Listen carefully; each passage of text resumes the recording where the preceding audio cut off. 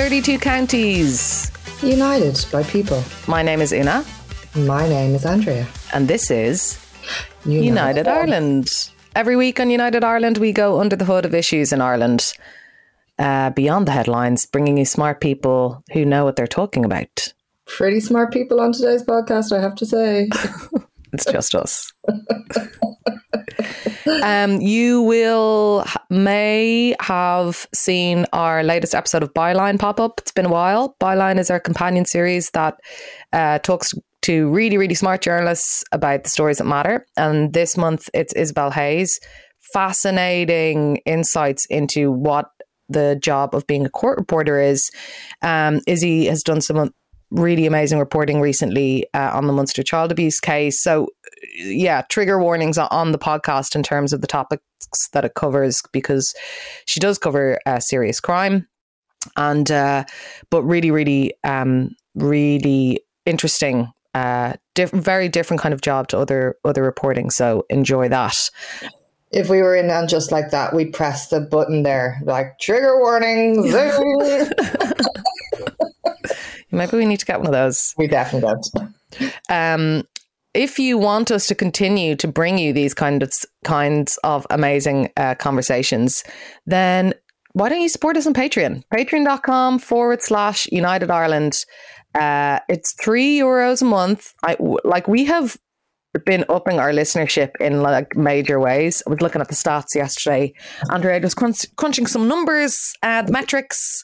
Vis-a-vis the performance and the output versus how we're going to move forward in Q2, correct? Correct. Yes. Check. So our listenership is like crazy big at the moment, and is growing. But our Patreons is like hanging around to like the loyal OGs. There are people jumping on now and then, but we would love for more to jump on so we can do more things, because we have some plans. So please, patreon.com/United Ireland, £3 a month. And that's pretty good going, I think. You get the Sunday Soothe, you get different rewards depending on what you sign up for. You get to get all these bonus episodes that we do and all that kind of crack. I want to shout out some of our new people like Chris McCormick. Hey, Chris. And sign up. It's a vibe. Now, Andrea, this is an interesting episode because it is born out of one of our late night signal conversations, where you were just like, well, you tell me about it, because this is a topic that you want to discuss, and it's about the national psyche. Small issue. Read my message. Would that be weird? As long as I don't I'm bitching about someone or something in the reply. Am I? We would. The pure as snow selves that we are. Jeez Louise. Okay. So this is my suggestion. I said, God, it feels very vulnerable reading this out. I feel very beaten down about everything at the moment. It feels unsurmountable and like we hold no power when everything is so corrupt and being allowed to be led by the market. I know our podcast is about highlighting the changes we can make, but maybe we could do an app about reinvigorating people, namely me, about the change they can bring about, or I don't know, do something to deal with the frustration people must be feeling if I'm feeling it. I literally thought we could change the world, and now it feels like we're being beaten and that you have to have money to bring about any good in the city. And then that throws up all my beliefs into the air about who owns the city, etc. Blah, blah, blah. I think we need something inspirational right now. I feel like the fight in me is gone. So I do not feel like this. And so I was saying to Andrea, I think people need to recuperate and mind themselves, and, things will get better. And there is a lot of stuff that's really shitty at the moment. But for me, this is a time to kind of actually give ourselves a break. So we're going to talk about this feeling of being at the end of one's tether, or feeling overwhelmed with various things that are going on in the news globally and in Ireland, being frustrated at this kind of, maybe lack of change, or just annoyed that stuff is just kind of below standard, I suppose, is an understatement. Mm-hmm. And what you can do if you do feel like that, because I actually feel quite buzzy at the moment. So, do you think you're great? Well, listen. Yeah, I do. Yeah, I actually do. I'm proud of myself for getting through January.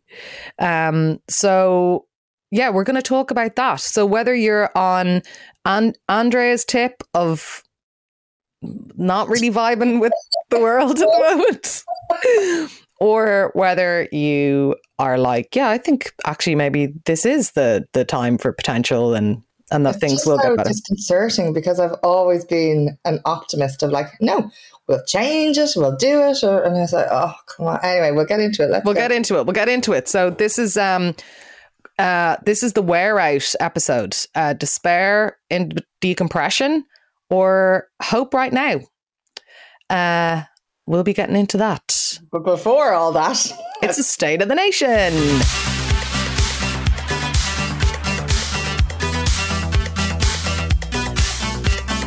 Andrea, what's bringing you down?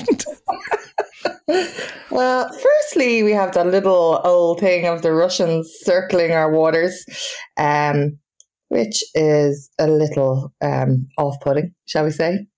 And basically, dick swinging and ego showing as Russia highlights our weak point in their ongoing onslaught against Europe to regain control of Ukraine. Yeah, I mean, fuck them, basically. I mean, you know, any war... Oh, perfect. Fuck them. War, weapons, military exercises that, like, have, blasting rockets into the sea. Just, like, fuck off, you know. I saw something... Oh, I really wish I had a better memory, because it was something about the re-pitching of arms as, like a health... Oh, lethal aid, it's called. The Americans. Well, the Americans are so amazing at coming up with all of these disgusting terms, you know, collateral damage and extraordinary rendition and enhanced interrogation techniques. Torture, yeah. And bringing people to black sites to, like, fucking torture them so you can shove them in Guantanamo Bay despite the fact that they've done nothing, or shipping weapons to kill people. So I'd like to say that we are not making any accusations. Oh, I just like fuck every, you know, weapon in the world and every single warmongering maniac in charge of anything. It's kind of scary as well that we're obviously seeing, well, we need to start a defense for our country. We can't be neutral anymore. Like, we've no radars, or we've no nothing. We need to up our ante. We've got 3 ships circling Ireland of our own. Like, yeah, I mean, I just feel like we need to be a beacon of peace, and everyone not just be friends. Well, look, I mean, that's what I just feel like any type of military aggression should be met with a discussion about how ludicrous and that is, and the fact that people are just like sitting in a country right now in Europe terrified of this aggression is appalling, as it is everywhere that happens. Speaking of extraordinary renditions, Stephen Donnelly... What does that mean? Extraordinary rendition is when they would basically illegally having moved people who were arrested, probably illegally, by the Americans, and brought them to like these black sites around the world where they were interrogated by the CIA and stuff. Extraordinary rendition is when they're like shipping them off in planes to Guantanamo and stuff like that. And that's what the Americans were evidence of one of the things that they were doing in Shannon in terms of like actually shipping people illegally in planes to Guantanamo Bay, having committed, you know, with no trials, with nothing like that.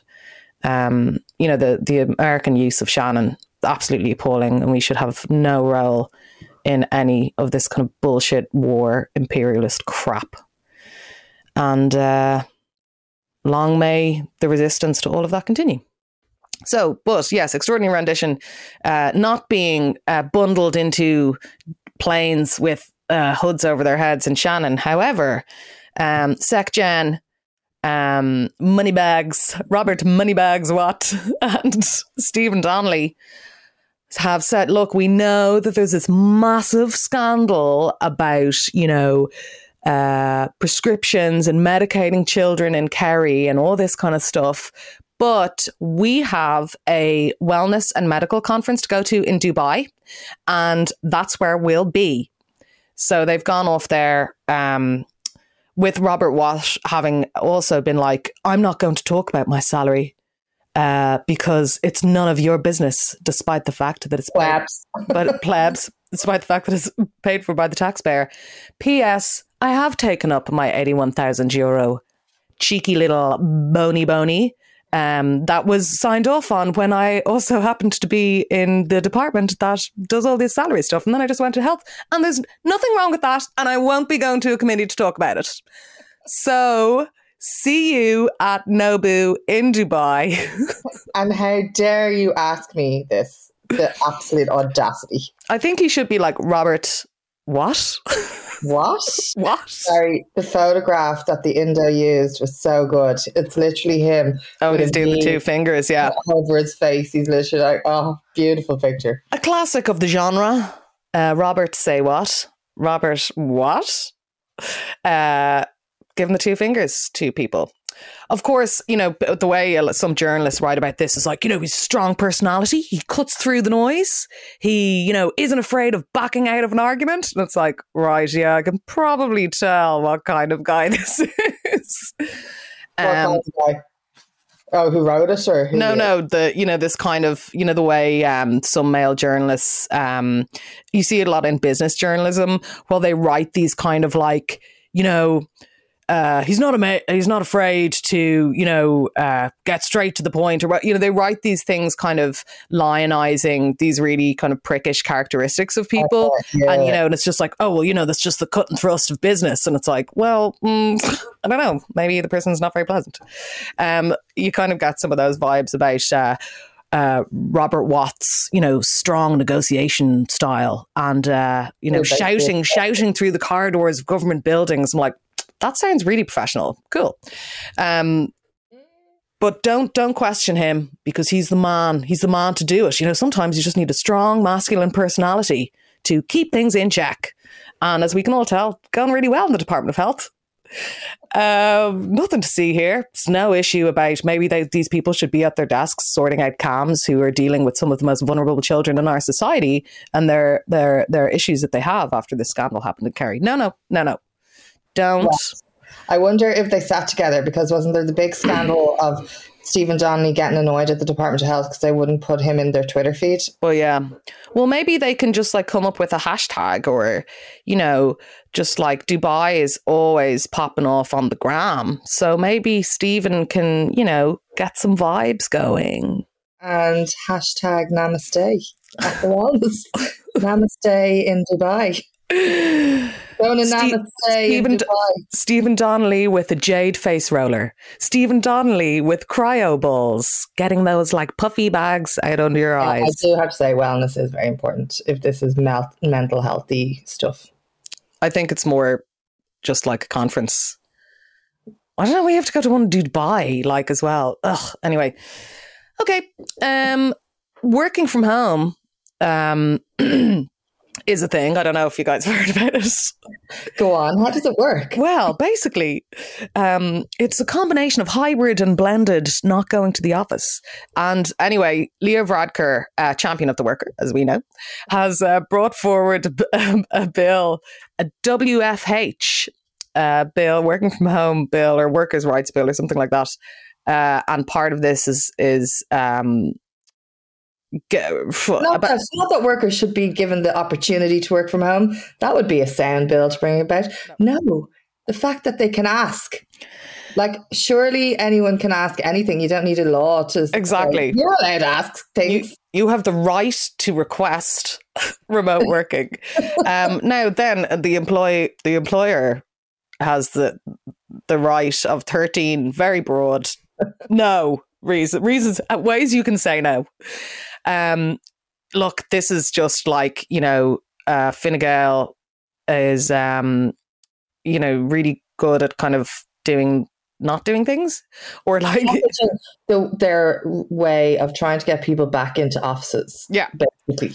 They're like, we want people back in offices. So we're going to pacify the workers by saying, guys, we have this bill. You can ask to work from home, but your employer can say no 13 ways. Yeah. It's also like, obviously, Fine Gael in freak out mode about commuter belt, which I just hate that term. But anyway, but that's how our planning is so shit that's what happens. People have to live outside the city and then commute towards it. So commuter belt votes in various, Cork, Galway, Dublin, they're just like hemorrhaging those, obviously, because of the housing crisis that they designed. So this is a way to try and like be like, no, we're doing all this shit for like working from home. But what I think is so mad is it's kind of superfluous, because I feel that it is definitely like an employee's market out there. Mm. And I just think that anybody who tries to be like, no, you can't do this, you can't do that, in terms of employers, people just leave. Like everyone I know is just like quitting their jobs and going somewhere else, or doing, you know what I mean? So I guess if you have like, and I don't see people in the private sector, for example, going through all the steps that this bill lays out of like, well, if it's refused on a different ground, then you can progress something to the WRC, to the work, the commission, and go through all this process. Like people in the private sector just aren't going to do that shit. Yeah. But maybe people in the public sector will. So maybe this is actually about like, how do we appease civil servants and that kind of stuff. So maybe it's more about that. Of course, Robert Watt is working from WFD this week. What else is going on? The Science Gallery sadly has closed, which is very sad. Even with the intervention of 2 ministers, it couldn't be saved.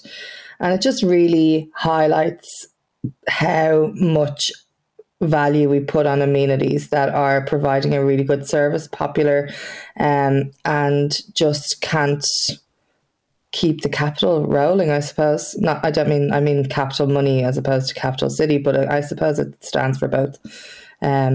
So we now have an area that's very devoid of anything, and another educational space that really did good things is gone. Micheál Martin was talking about it during the week, and he didn't really seem to know. I mean, he was saying like, it needs they need to develop a new model and it needs a new vision and stuff like that. But like, it just seems to be, I don't know, is it still going on? Like there's a protest apparently taking place on Friday, and I mean, hopefully something can be hammered out about it. But anyway. But finally, the Dublin Development Plan, those plans that are just actually bypassed by anyone who wants to do what they want. Gosh, what do you mean you're in a very defeatist mode? Anyway, the Dublin Development Plan that all our elected democracy officials spend a lot of time on is open for public submissions for the next 3 weeks. So you can have your say in what will be steamrolled anyway, and have your input into what our city could look like. If you happen to like red brick hotels that another that just put logos on each different one of them with all of the same. Oh my God. If that's what your vision is, you're in luck. Because that is what you're getting. If you want to have another 2 decades of Green Party politicians saying things like, what about live above the shop? But nobody actually doing anything to facilitate that, this is your opportunity. Yeah. Do you know what we really need to do, Andrea? We need to make a public plaza in front of Trinity. Do you know, it'd be fab if we had this plaza that people could use, but we're actually going to close it off because people need hotels built and those hotels need storage. And if that's where the public are using, well, they need it. Oh my God. I saw somebody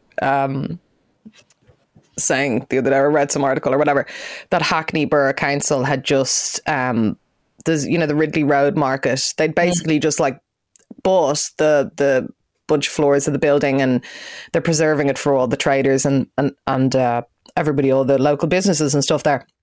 And it's like, wow, imagine like a council actually doing something like that for like the community instead. Like, why, just all this stuff that is being demolished and redeveloped. And it's like, I'd really like to see a graph about how much public land has been depleted over the past 20 years.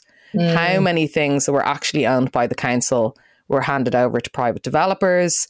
How many things that were, But how is the city going to be built if developers don't take them over and build these red brick, white cement? What's that stuff called in the middle of bricks? It's literally grouting. White grout on red bricks with black hardware. Yeah. And it's like, oh my God, I can't see these buildings anymore. They're literally the cheapest thing you could possibly build, with not one bit of design, not one bit of vision. Like, our legacy is just going to be disgusting. Like, what are we going to think? Anyway, there is a group called Save Portobello Plaza on Instagram, and they have a protest next Wednesday, the February the 2nd at 6:30 p.m. They are mounting the fight against the privatisation of public spaces and amenities, and Portobello Plaza is taking the lead on that one. So fab. There's something. Now, let's delve into this further. I think you can sense that the overwhelm and despondency is logical and real. But I guess what we want to get into is how to counter that. So let's go, Andrea.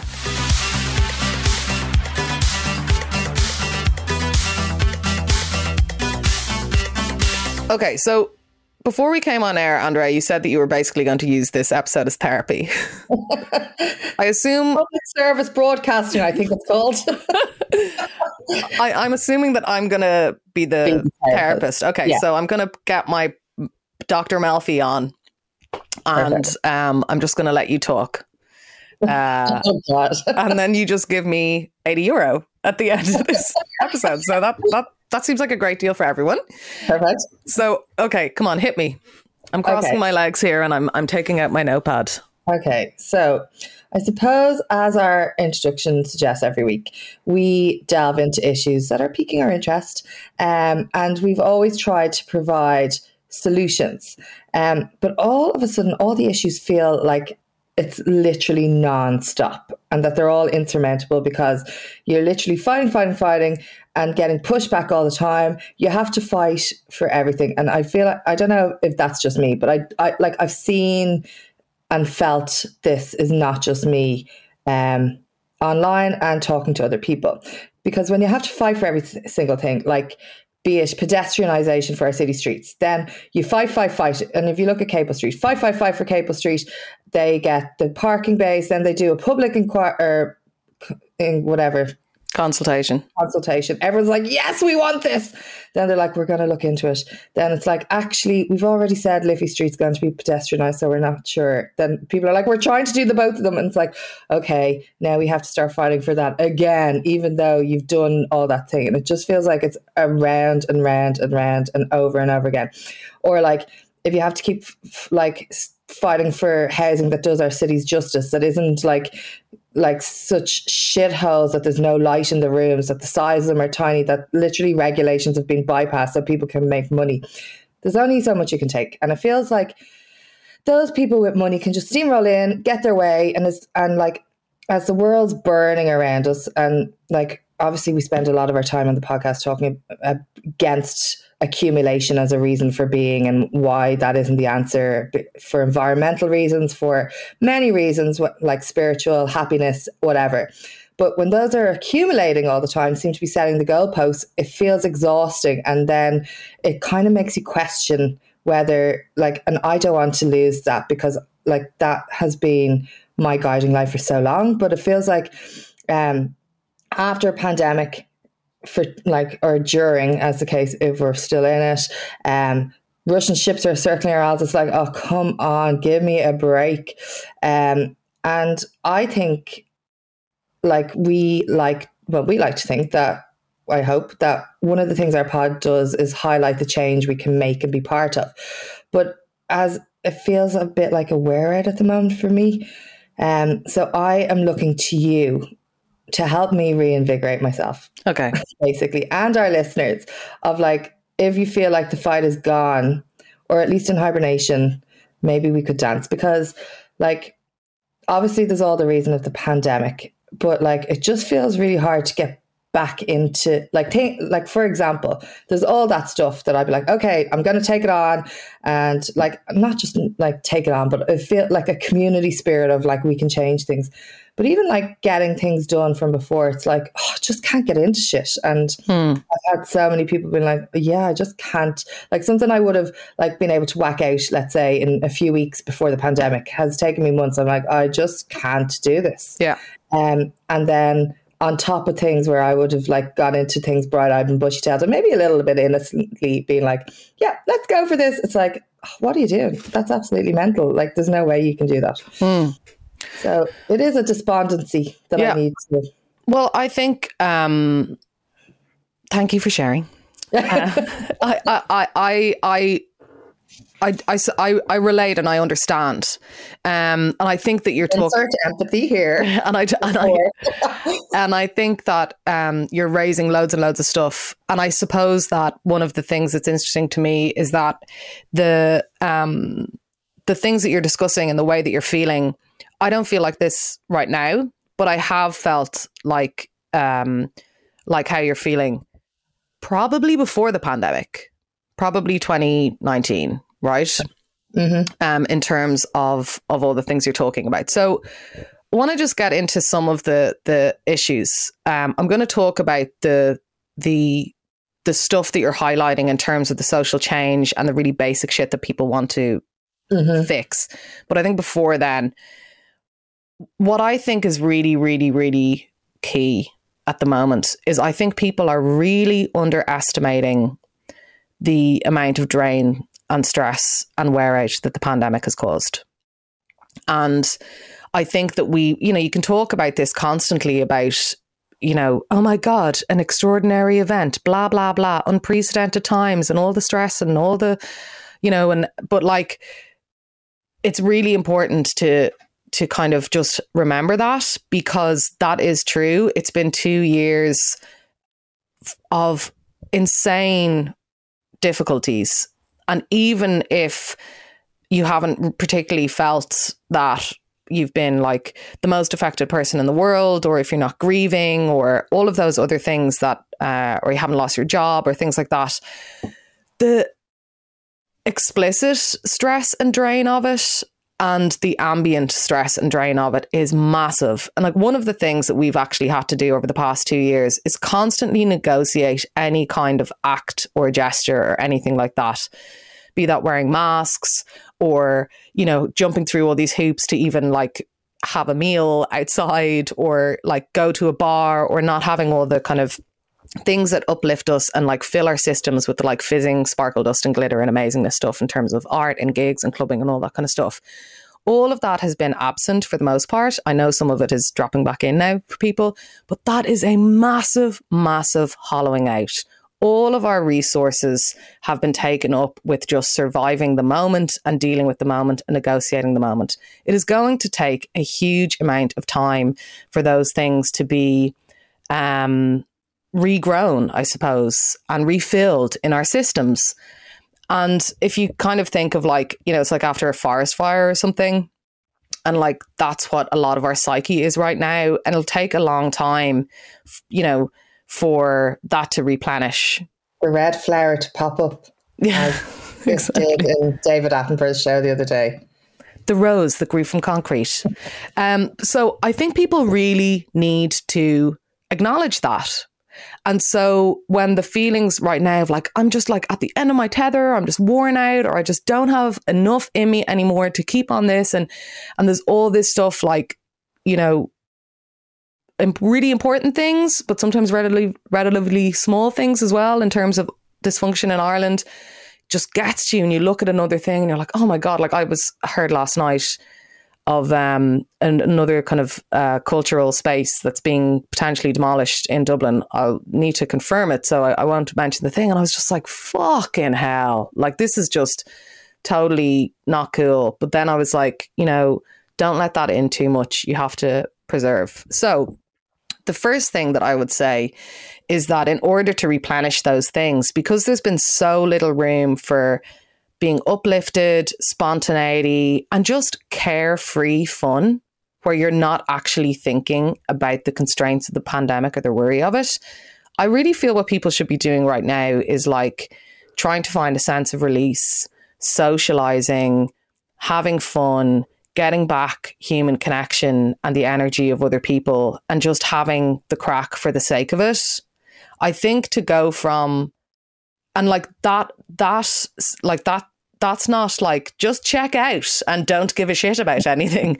It's actually really, really important if you want to be, engaged and making a difference and taking up all these battles and participating in all this kind of stuff.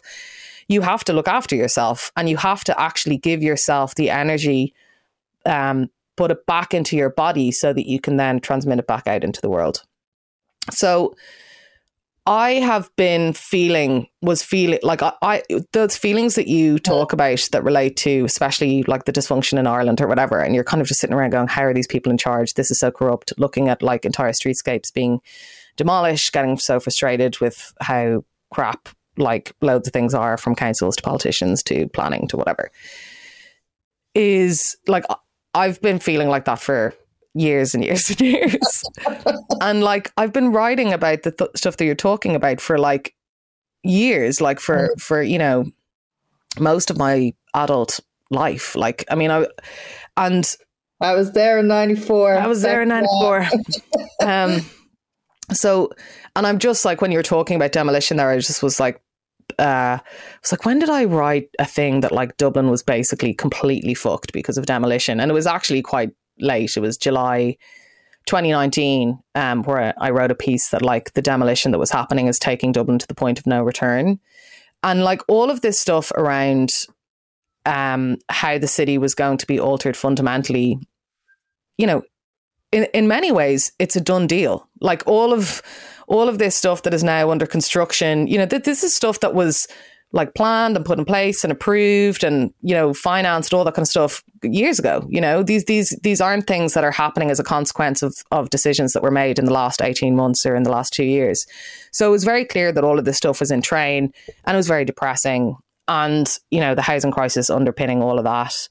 And that's like really, really hard to deal with, and it's hard to carry, and it's hard to be engaged with it all the time. And like, I get that acutely because I have to actually engage in it and find out all stuff that's actually just really fucking terrible and depressing, And I suppose maybe I was anticipating what that would feel like this year, this kind of like letdown of the pandemic, because it's like, oh, you can all go out and do whatever you want. And then you're kind of looking around at the environment that you're in going, oh, So I basically just stopped using social media as a mechanism that to detach myself from negativity with no action. And that's been really helpful for me. I mean, occasionally I will go on Instagram and put up a picture of a book, which is all that I do on that platform. But I really, really, really feel that people who feel worse about the world or are, and you can feel bad about the world and that actually be kind of an optimistic thing, that you want to change it. But I feel like people who feel beaten down by the world and by Ireland, or people who are just like, I just can't take any more of this shit, blah, blah, blah. I think there's probably a correlation with quite high social media use on that, because Twitter is just so stupid. And I deleted it from my phone the other day. Brilliant. And that's like a really, really positive step, because like I just can't with it at all, and it's just accumulative. It's nonsense. And like anybody can just be an egoist and just, make hay from all of these tweets about how shit everything is. And like, that's fine. Go do it. But like, I fail to see where the action is emanating from that. It can also be a really good, really, really powerful tool, as all technology can be, all digital, like all social media can be, in terms of mobilizing, activism, organizing, flash protests, all that kind of stuff. I completely understand that. So like, if there's a way that you can maintain the social media that like is kind of active and is doing something. But this, like, you know, again, this is not an original thought. But doom scrolling, surrounded by negativity, snidiness, it is crippling. You know, it just basically stops you from acting. And that is, or just puts you in a form that is not going to be useful for the changes that need to happen. So my tip around that stuff, and this also goes for like taking in too much news, don't marinate. Like, don't marinate yourself in all that kind of stuff all the time. People need to have boundaries when we're gearing up for like a massive and more social change, right? For more protests, for a housing movement, for all this kind of stuff. The reason that you're feeling in this kind of low point about that, all of those things at the moment, is because it's going to change, because it's getting to kind of a rock bottom frustration type thing. And that is just an indication that something is going to explode. You know, that's always the way, when it's always just like, fuck this. Then all of a sudden, the little red flowers start appearing, and whether things are changing socially or whether kind of there's organizing happening and all that kind of stuff. But that's not going to happen if people are marinating in the anger and negativity with no resulting action from that. You need anger. You need people to point out all the shit that's wrong. You know, that's basically what I do as a job. But you have to have boundaries around what you're taking in all the time. It's no one's job, maybe apart from the people in government or politicians in generally, to be swimming in Ireland's nonsense 24/7. That is not your job. And swimming in better stuff can create the shift in yourself and the motivation to act in positive ways. And the kind of, you know, fake activism that happens on the internet, like where people are just like giving out about stuff for this, that, and the other, like that, people can trick themselves into thinking that that's acting, but it's not acting. And that can compound your frustration, because you're putting all this energy into highlighting all this stuff or giving out about all this stuff or like agreeing with, you know, whoever is doing that the most, but it's not changing anything, you know?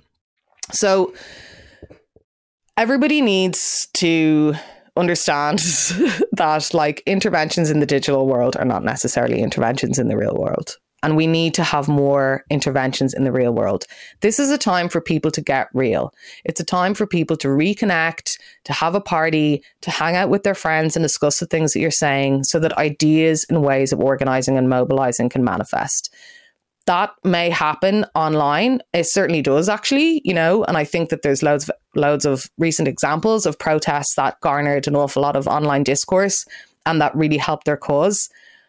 But I think in the space between, if all you're experiencing is the grind and negativity, then maybe it's a good time to step away, because that anger just swirls around.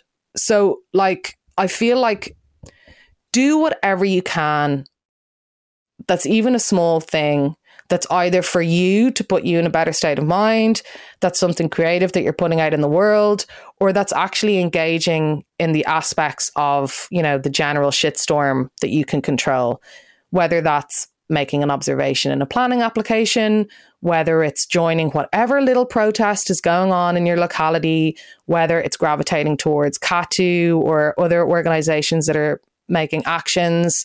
Because like one of the things that gave me the most energy ever was being at those cobblestone protests, because there was this feeling of totally being ground down and, oh my God, I can't believe this is happening. Once you got out into the street and were like, oh my God, look at all these people here, and the deadliness of, you know, the musicians that were there and just the vibe, you kind of felt like, Brill, that's gas in the tank. Because sitting at home and not participating in that while being frustrated that change isn't happening is not gas in the tank. It's just like inertia and stasis. And like that is what benefits all of the shitbags who are trying to fuck up the country. So I also think that like small acts of disobedience that do no harm are really helpful. I'm really enjoying, like, the more people who are writing smart shit on the hoardings of bad developments right now, I'm here for that. It is inspiring. It's brilliant. You're not doing any damage. I mean, it's probably illegal. Who fucking cares? Ultimately, if people want to go around and just like write loads of whoever poetry on the walls and on the hoardings and point out, you know, which ones used to be artist buildings and why this hotel developer is fucking up a skate spot and all that kind of stuff. That's a vibe, because you're actually contributing to the resistance of the desecration of the public realm and public space that is happening in the city. And we should make a difference. Well, it would make a difference to me if I walked past some shitty ass development and there was something written about it that said to me that somebody else feels the same way that I do. That is encouraging. That's solidarity. That's having a knowledge that your point of view is being seen and that other people also think this is trash. And it, like, you know, I feel like that we need to be engaging in acts of disobedience, be that protests that disrupt traffic or, you know, all that kind of stuff around any of this kind of these movements that are coalescing.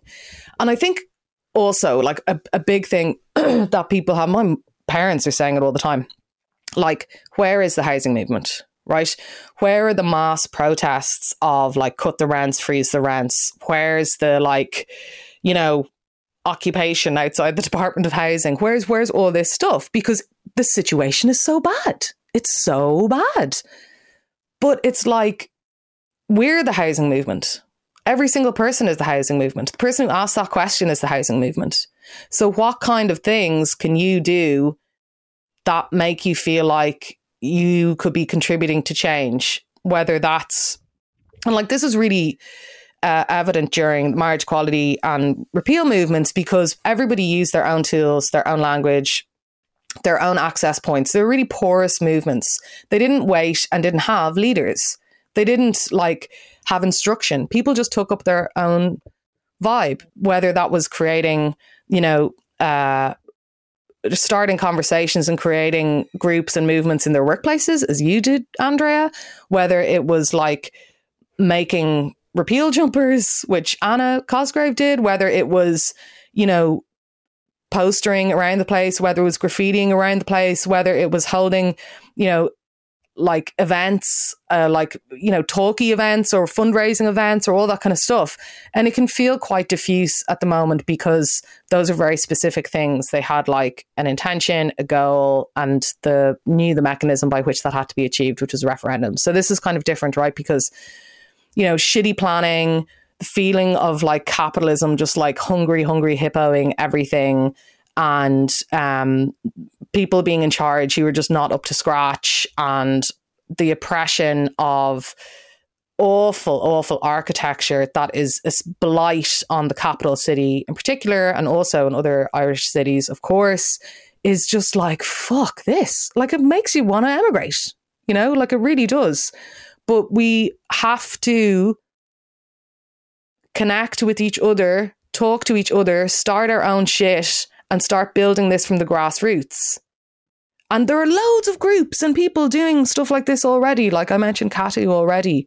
Anytime there's like a protest against a shitty development, join it. Because that's the housing movement.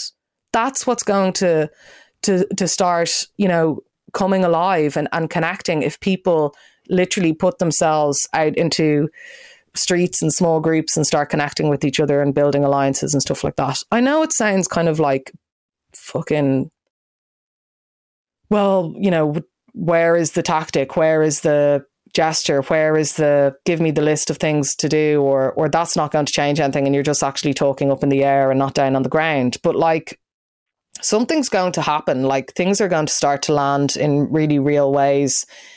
It's been bubbling for a long time. Just the direction of the capital city in particular. And all of this, it's just like sad to think that like all of this happened because of these really regressive policies that were brought in as a result of the crash, like these kind of disaster capitalist type policies. And they were designed for a time of economic emergency, and then Fine Gael just kept them there. And so now in a time when actually when construction can happen and we could be doing all these different kind of things for people and not tourists or investment funds, that's been taken away. And it's fucking it's terrible, The housing crisis is absolutely horrific. The planning that's happening in the city is stupid.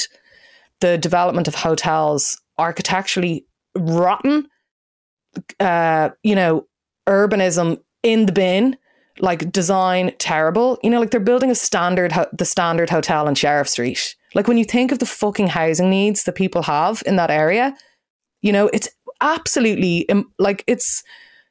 it's morally corrupt. I am also angry and pissed off about all of this stuff that's happening, but I know that the consciousness has raised so much. It has raised so much. How much more people are engaged in even what Dublin City Council does, how much more people are engaged in the planning process, how willing people are when they see a development proposed like the Cobblestone and Merchants Arch to get out onto the streets, how mobilised people are at the same around Portobello Plaza and ensuring that continues to be a public space that also serves the people who are using it, like the skateboarders and stuff. How much more people discuss about things. The amount of people who were doing petitions and engaging with Dublin City Council's pedestrianisation stuff on Capel Street. That shit did not happen a few years ago. It just didn't. So the consciousness has raised hugely. And the more fucking annoyed you feel about it, it just shows how much more you care. So talk about that with other people in a way that's what can we do? What will we do? Is there somebody that we can fucking link in with, that we can go to one of their meetings? Or is this thing is happening with this community. Well, I know that that's not my community, but I'm going to get on board with that as well. And then the network is created.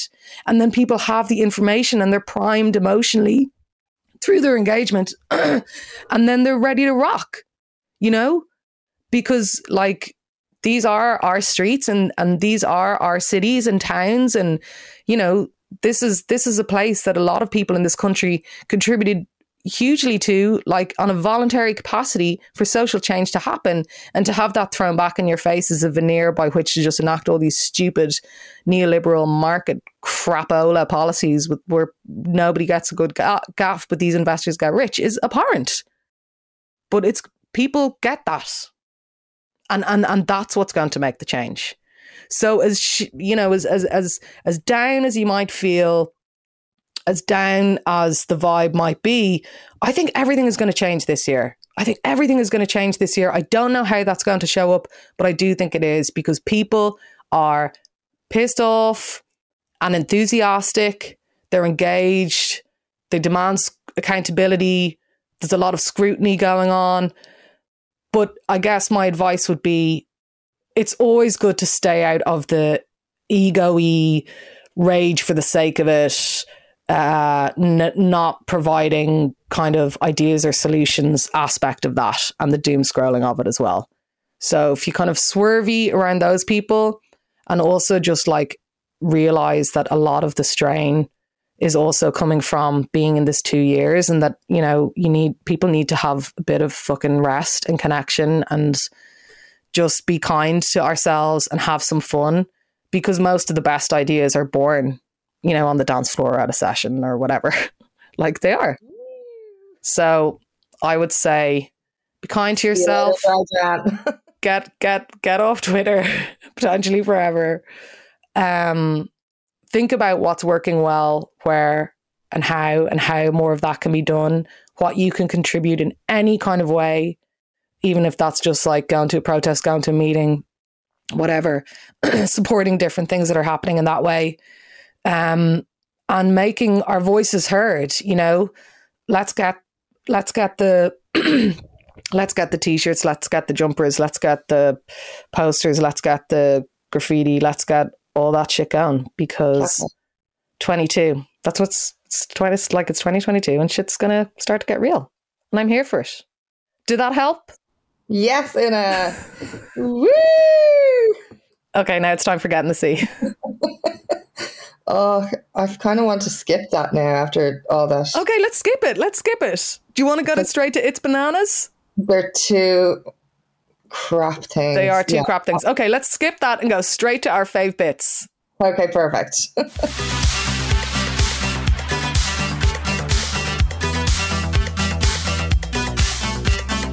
Okay, Andrea, I'm sorry for monologuing at you there for approximately half an hour. I really enjoyed it, and I'm glad that we're skipping getting to see It's Bananas, because that would just ruin all the work we've just done there. Yeah. Because I felt I was doing the work, even though I was listening. Well, but that is doing the work. It's hard work to listen to me for 20 minutes nonstop. Okay, here's some of my fave bits. One, it's like I sent an email to Neil Young, because after giving out that nobody was highlighting how bananas it was that Joe Rogan was being funded by Spotify for all his shit takes, Neil Young was like, look, you can either have me or Joe Rogan. Now, unfortunately, Spotify have sided with Joe Rogan and they're removing Neil Young's music. Absolute saps. Absolute saps. But, and especially this week when fucking Jordan Peterson's on Joe Rogan saying that the climate doesn't exist. Climate change. It's like the total, like, what is, it's just this classic, like, all these like knobs, that you meet sometimes at like a dinner party or something or in the pub, and they're like, yeah, but the thing is, laws aren't real, that kind of stuff. I mean, they aren't actually. That's a good point. But anyway, this kind of this time is a construct. Yeah. The climate is nothing. The climate doesn't exist. Anyway, go on. Climate is everything. So how can the climate change because you haven't got any good measurements? Fuck. Oh, just absolute knobs. Anyway, so my fave bit is Neil Young. I salute you for taking a stand. And look, I'm sorry the cards didn't fall in your way, Neil, buddy. But I'm glad you did it. And I'd like to offer my solidarity to you. Yes, there's someone with integrity. I'd also like to offer my solidarity to the lineup of Ava in Belfast, which oh my God, it's a very northern theme for my fave bits this week. I'm very excited to go to Ava. I have everything booked, ready to roll. I'm going up to Titanic Quarter. I might even do the Titanic Day because I've never done it before. And then I'm going to rave to loads of wonderful music. It's a whopper lineup. Bicep are having their homecoming. And Gemma Dunleavy is going up, as is Mango and Mathman, which is fab. So the District put up a little meme on their Instagram of like the best music of the North and the best music of the South coming together in Belfast. Go on. Ava could be the beginning of the unification of Ireland. Fucking yeah, let's go. Why not? Also, John Hopkins is playing as well. He is, correct. There's loads of whopper things playing. I went to see Belfast. It's really good.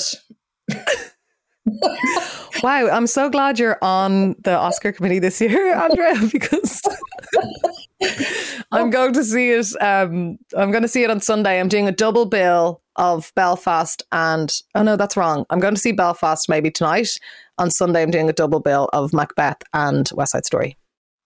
West Side Story is great, and I was meant to go and see Macbeth last week. So yeah, back in the cinema vibes. I'll be able to catch up on my cinema chat and move it past Fast and Furious and Made in Manhattan perhaps for a while. By the way, I did have to look at our United Ireland Twitter thing to post the Byline episode or whatever. Marry Me, the Jennifer Lopez movie official account keeps tweeting us because we tweeted the trailer once, and I'm like, just picture like Jennifer Lopez sitting at her MacBook Air at United Podcast. Why aren't they replying? So if you're listening, producers and stars of Marry Me, give us a cinema to do a double screening of that and Made in Manhattan for our listeners. Oh my God. And a free bar. I did send that email. I'm going to follow that email up. But yes, Belfast is great. And Marry Me is out in 2 weeks. Woo! Are you buzzing? We're going to that together. We are. Are you buzzing? Yeah, it's our Valentine's date. And finally, oh my God, I've never felt like such a dickhead in my life, okay? I was Roisin Murphy's playing in at the Olympia. Obviously, I jizz for Roisin Murphy, as we all know. But I was on my computer trying to book tickets, and I had to keep refreshing the page. And I was like, this is so frustrating. I have been following Roisin Murphy. Like, I went to see her in the Village. Who are these people who are booking these tickets? I bet. And I was like, oh my God. Oh my God, I was at that gig in the Village. I was, yeah, I remember that. So good. But like, I got so frustrated that like, I've liked her longer than these like people I don't even know who they are, and I probably don't. And I was like, "You're a fucking dick." Don't you know those grumpy old men who were like, "Yeah, well, I've been a fan of that band for so long." I was like, "Oh my God, you need to get a grip and get out there and stop being an asshole." But I got my tickets. But you didn't say this anywhere publicly. You weren't like blasting in your head, yeah. And I've now just put it in my podcast. Perfect. Well, you're going to be real popular in the crowd at that show. Yeah, don't you know the way? Like, yeah, I know. You'd be raging. You'd be raging. Like, we're the OG fans. Like, I didn't get to go to this, and I've wanted to go to so many other things. That would be really unfair. I got my tickets, so everyone can calm down and relax because I got them. Well, I'm delighted that you got your tickets. My fave bits.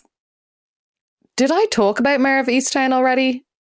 Probably not. I finally watched Mare of Easttown after being told, you know, by everyone to watch it. And obviously I'm really late to the party. But God, it's very good, isn't it? Very good now, I have to say. Just like Belfast. Very good. Loved it. Absolutely loved it. Fucking Kate Winslet. Yes.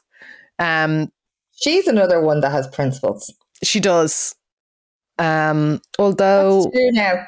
Neil Young and Kate Winslet. Was she not married to what's his face? James Cameron? No. Was she not? Who was married to? Was she not married to him? Oh no, that was blah blah blah.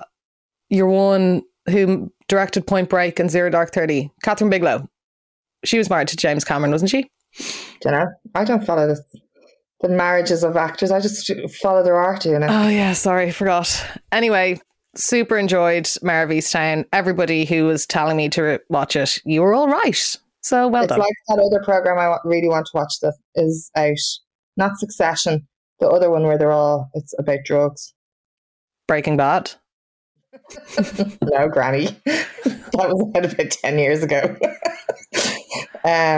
You didn't say that you were referring to a contemporary television production, Andrea. No, it obviously is. It's Euphoria. Oh, yeah. Yeah, I need to watch that as well. I watched the first couple of episodes and it didn't really click with me, but, you know... You're into Breaking Bad. I'm old, apparently, according to that. Well, that's true.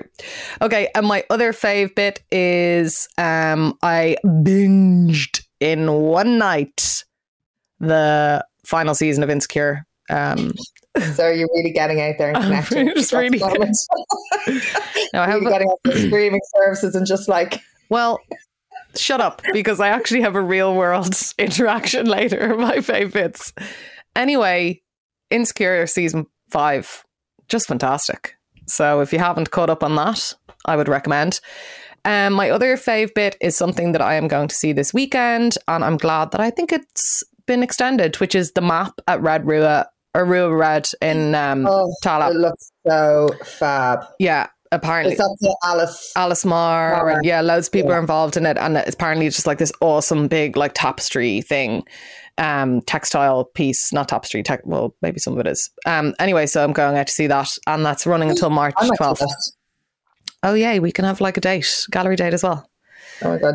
Just after Marry Me. So really like escalating here to actually being life partners, which is cute. So my other fave bit was last night I had a pint of creamy Guinness in the Hacienda. Finally, you got out. And it was glorious. It was so nice. Go on. I broke my dry January and went to Library Street for dinner, which was stunning. Okay, great. I put that in my favourites. Yeah, I also broke my dry January. I actually broke it last Saturday. Breaking my dry January, and I put like Library Street. It's really delicious. Amazing. Very good. Very good. Very Great. good. So yeah, it was just so nice to be back in the hacienda, and yeah, just like, ugh. It's like the hacienda, not just like this little tiny blip in the middle of all this high development. Everything's like been knocked down around it. Yeah, It's everything's been knocked down around it. Yes. That may pose some issues. The hacienda was delicious though. But the pint was delicious and it was great to be back. Shout out to Shay. My other fave bit is a Project Art Centre right now in Dublin in Temple Bar. There is a exhibition on the Derry Film and Video Workshop Collective, which was kind of like a DIY film collective. And it's well worth checking out. Super interesting. So enjoyed that. And then just some bits that I've been doing this week, now that I'm not shouting on social media anymore. I have to communicate to you through the CB radio. There's a podcast called Constitutional Futures, which is about discussions on constitutional futures of this island and discourse around United Ireland and so on. That's it's Professor Colin Harvey. Actual United Ireland rather than an United Ireland podcast. Yes, exactly. Yeah. So Colin Harvey, who's a professor in Queen's, hosts that. So if you just like search Constitutional Futures, you'll be able to listen to an interview that I did on that this week. You know what? It's actually, I'm going to retweet it because they tweeted United Ireland. Oh, cool. So. Fab. Thanks for doing that. And also, I wrote a piece this week for Open Democracy about how Ireland is in a unique and very positive position to tackle violence against women. So you can also read that on Open Democracy. And now it's time for Book of the Week. Book of the Week. Book of the Week. Book of the Week. Book of the Week. United Ireland. Book of the Week. Week. Okay, so Book of the Week ties in with my how to not lose the rag monologue from earlier. It was loaned to me by friend of the pod, Conor Habib.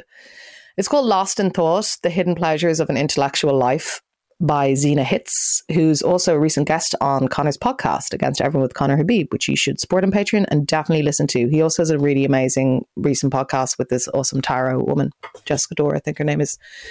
So this book is basically about like, it's a nonfiction book. It's about kind of the pleasures of just like having an intellectual life. And, you know, in a world where everything and everyone is judged by their usefulness, what is the power of like contemplation and artistic connection, and why it's important just for the sake of it, instead of broadcasting oneself, one's intellectual prowess, or like achieving careerist goals by being smart. It's actually just like for the sake of it, you know, engaging in art and creativity and theory and literature makes a rich life. And I think one of the things that I bet you there's a chapter in there on NFTs, is there? Yeah, totally. Well, as one of I make these little zines, as you know, Andrea, and one of my ones, I was looking back over some of the ones that I made during the pandemic, and one of them, which I don't even remember making, was called Make Bitcoin from Mindfulness. So it's a really, I've just started reading it actually, but it's already really great. And it kind of calls back to the whole thing of this, the topic today, because when people ask me what I did during the pandemic, or like, how did you get on? Like, the main thing that I did was read, and it's standing to me really well, because I just think that like reading it is fundamental, but it's also like the quickest, cheapest, most enriching and most proven path to self-improvement, because like self-knowledge, self-examination, all that kind of stuff comes from diverse and plentiful reading. And I kind of just want to like reinsert that into the earlier discussion that we were having in the pod, because I just feel like if I could take back all of the time that I wasted on the internet or on social media, and that was replaced with like hours spent reading more books, I would be really fucking happy. And I think that, you know, in years to come, you know, this idea of like strip mining our social lives and our inner lives for content for Facebook, which owns Instagram, and like performing all of these kind of like accoutrements of our lives to project this idealistic version of ourselves that we then find reflected back at us, that we cannot live up to, that creates this massive chasm between the real and projected, which is where most of contemporary anxiety is dropping into, is really, really destructive. And I think if people are considering like positive moves for this year or what they can do to help themselves, you know, unless it's your actual job, you know, to like make money from Instagram or whatever, like I would really, really recommend pulling away from those kind of things. And I would really, really recommend pulling away from, you know, Twitter and things like that. I don't engage in I might if I'm not that. Yeah, but I just feel like I'm kind of learning a lot about myself through my creative practice over the past few years. And I'm not like a super duper reader. Like I try and read, you know, more than a book a week, but like I'm not like mad academic about it or whatever. But it just like sitting with yourself and contemplating new ideas and how they add to your own understanding of the world is one of the most important things anyone can do. And the older I get, and the more I see how fritzed and anxious a lot of people are with regards to the maintenance of their digital selves, the more glad I am that I'm never hooked into that overly, because it is like an addiction, you know, and all other addictions in our society there's at least attempts to like heavily regulate them, you know, like alcohol and drugs and gambling and all those kind of things. And yet social media, which we know and constantly say is like, well, it's, you know, designed to be addictive, but nobody's taking the next steps to be like, well, that's really damaging, because if loads of people are walking around as addicts to their phones, to content, to this manufacturing of like their self, which is also really different to drug and alcohol addiction and that gambling and stuff like that, because it has a different kind of psychological impact. You know, that's really damaging. And I think that people should just like really, really start to pull back from that. And, you know, this is a conversation that I've been repeating for, you know, well over 10, 15 years about how insidious and damaging the internet and the digital spheres and virtual spheres can be, and how they pull us away from ourselves. And I know it's a privilege to be offline. I completely understand that, you know, and I know it's a privilege to not be having to do the hustle all the time. I totally get that. But I think it's also really important when we're feeling overwhelmed to actually just do a little bit of disappearing. And the quieter you become, the more you can hear. And actually, that is going to be our Sunday Soothe episode, isn't it? Retreat. So that is Lost in Thought, the hidden pleasures of an intellectual life. That's our book of the week. This podcast is produced by Andrew Mangan at Castaway Media. Crystal Clear gave us his Tuna Chicken Roll for our soundtrack. Sarah Fox did all our design. This week's Tuna Chicken Roll, I've got two, so I'm going to let you have the final choice. They are Lights Out, which is the new Fred again, Romy and High song, which is a banger. And then also, because I got my tickets to Roisin Murphy, Simulation, but the Mano Latouf remix. Okay, well, I'll ask you a question. What would make you happier? Both of them. Let's play both of them. I've been Una Mullally. I've been Andrea Horan. This has been United Ireland. And that was You're a Total Wear Out.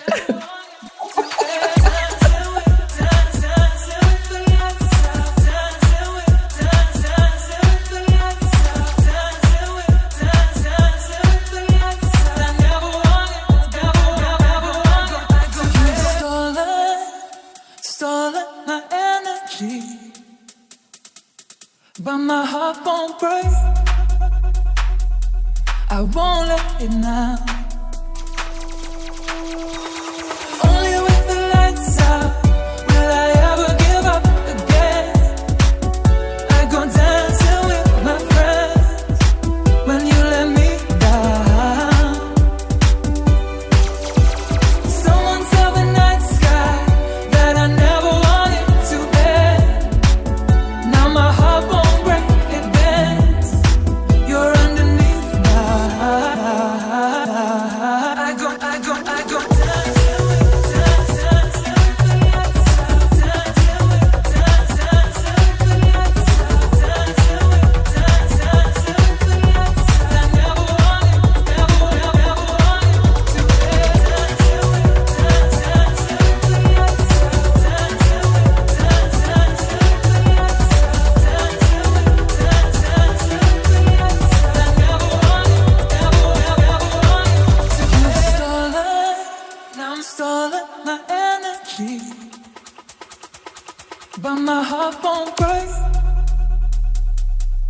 won't let it now.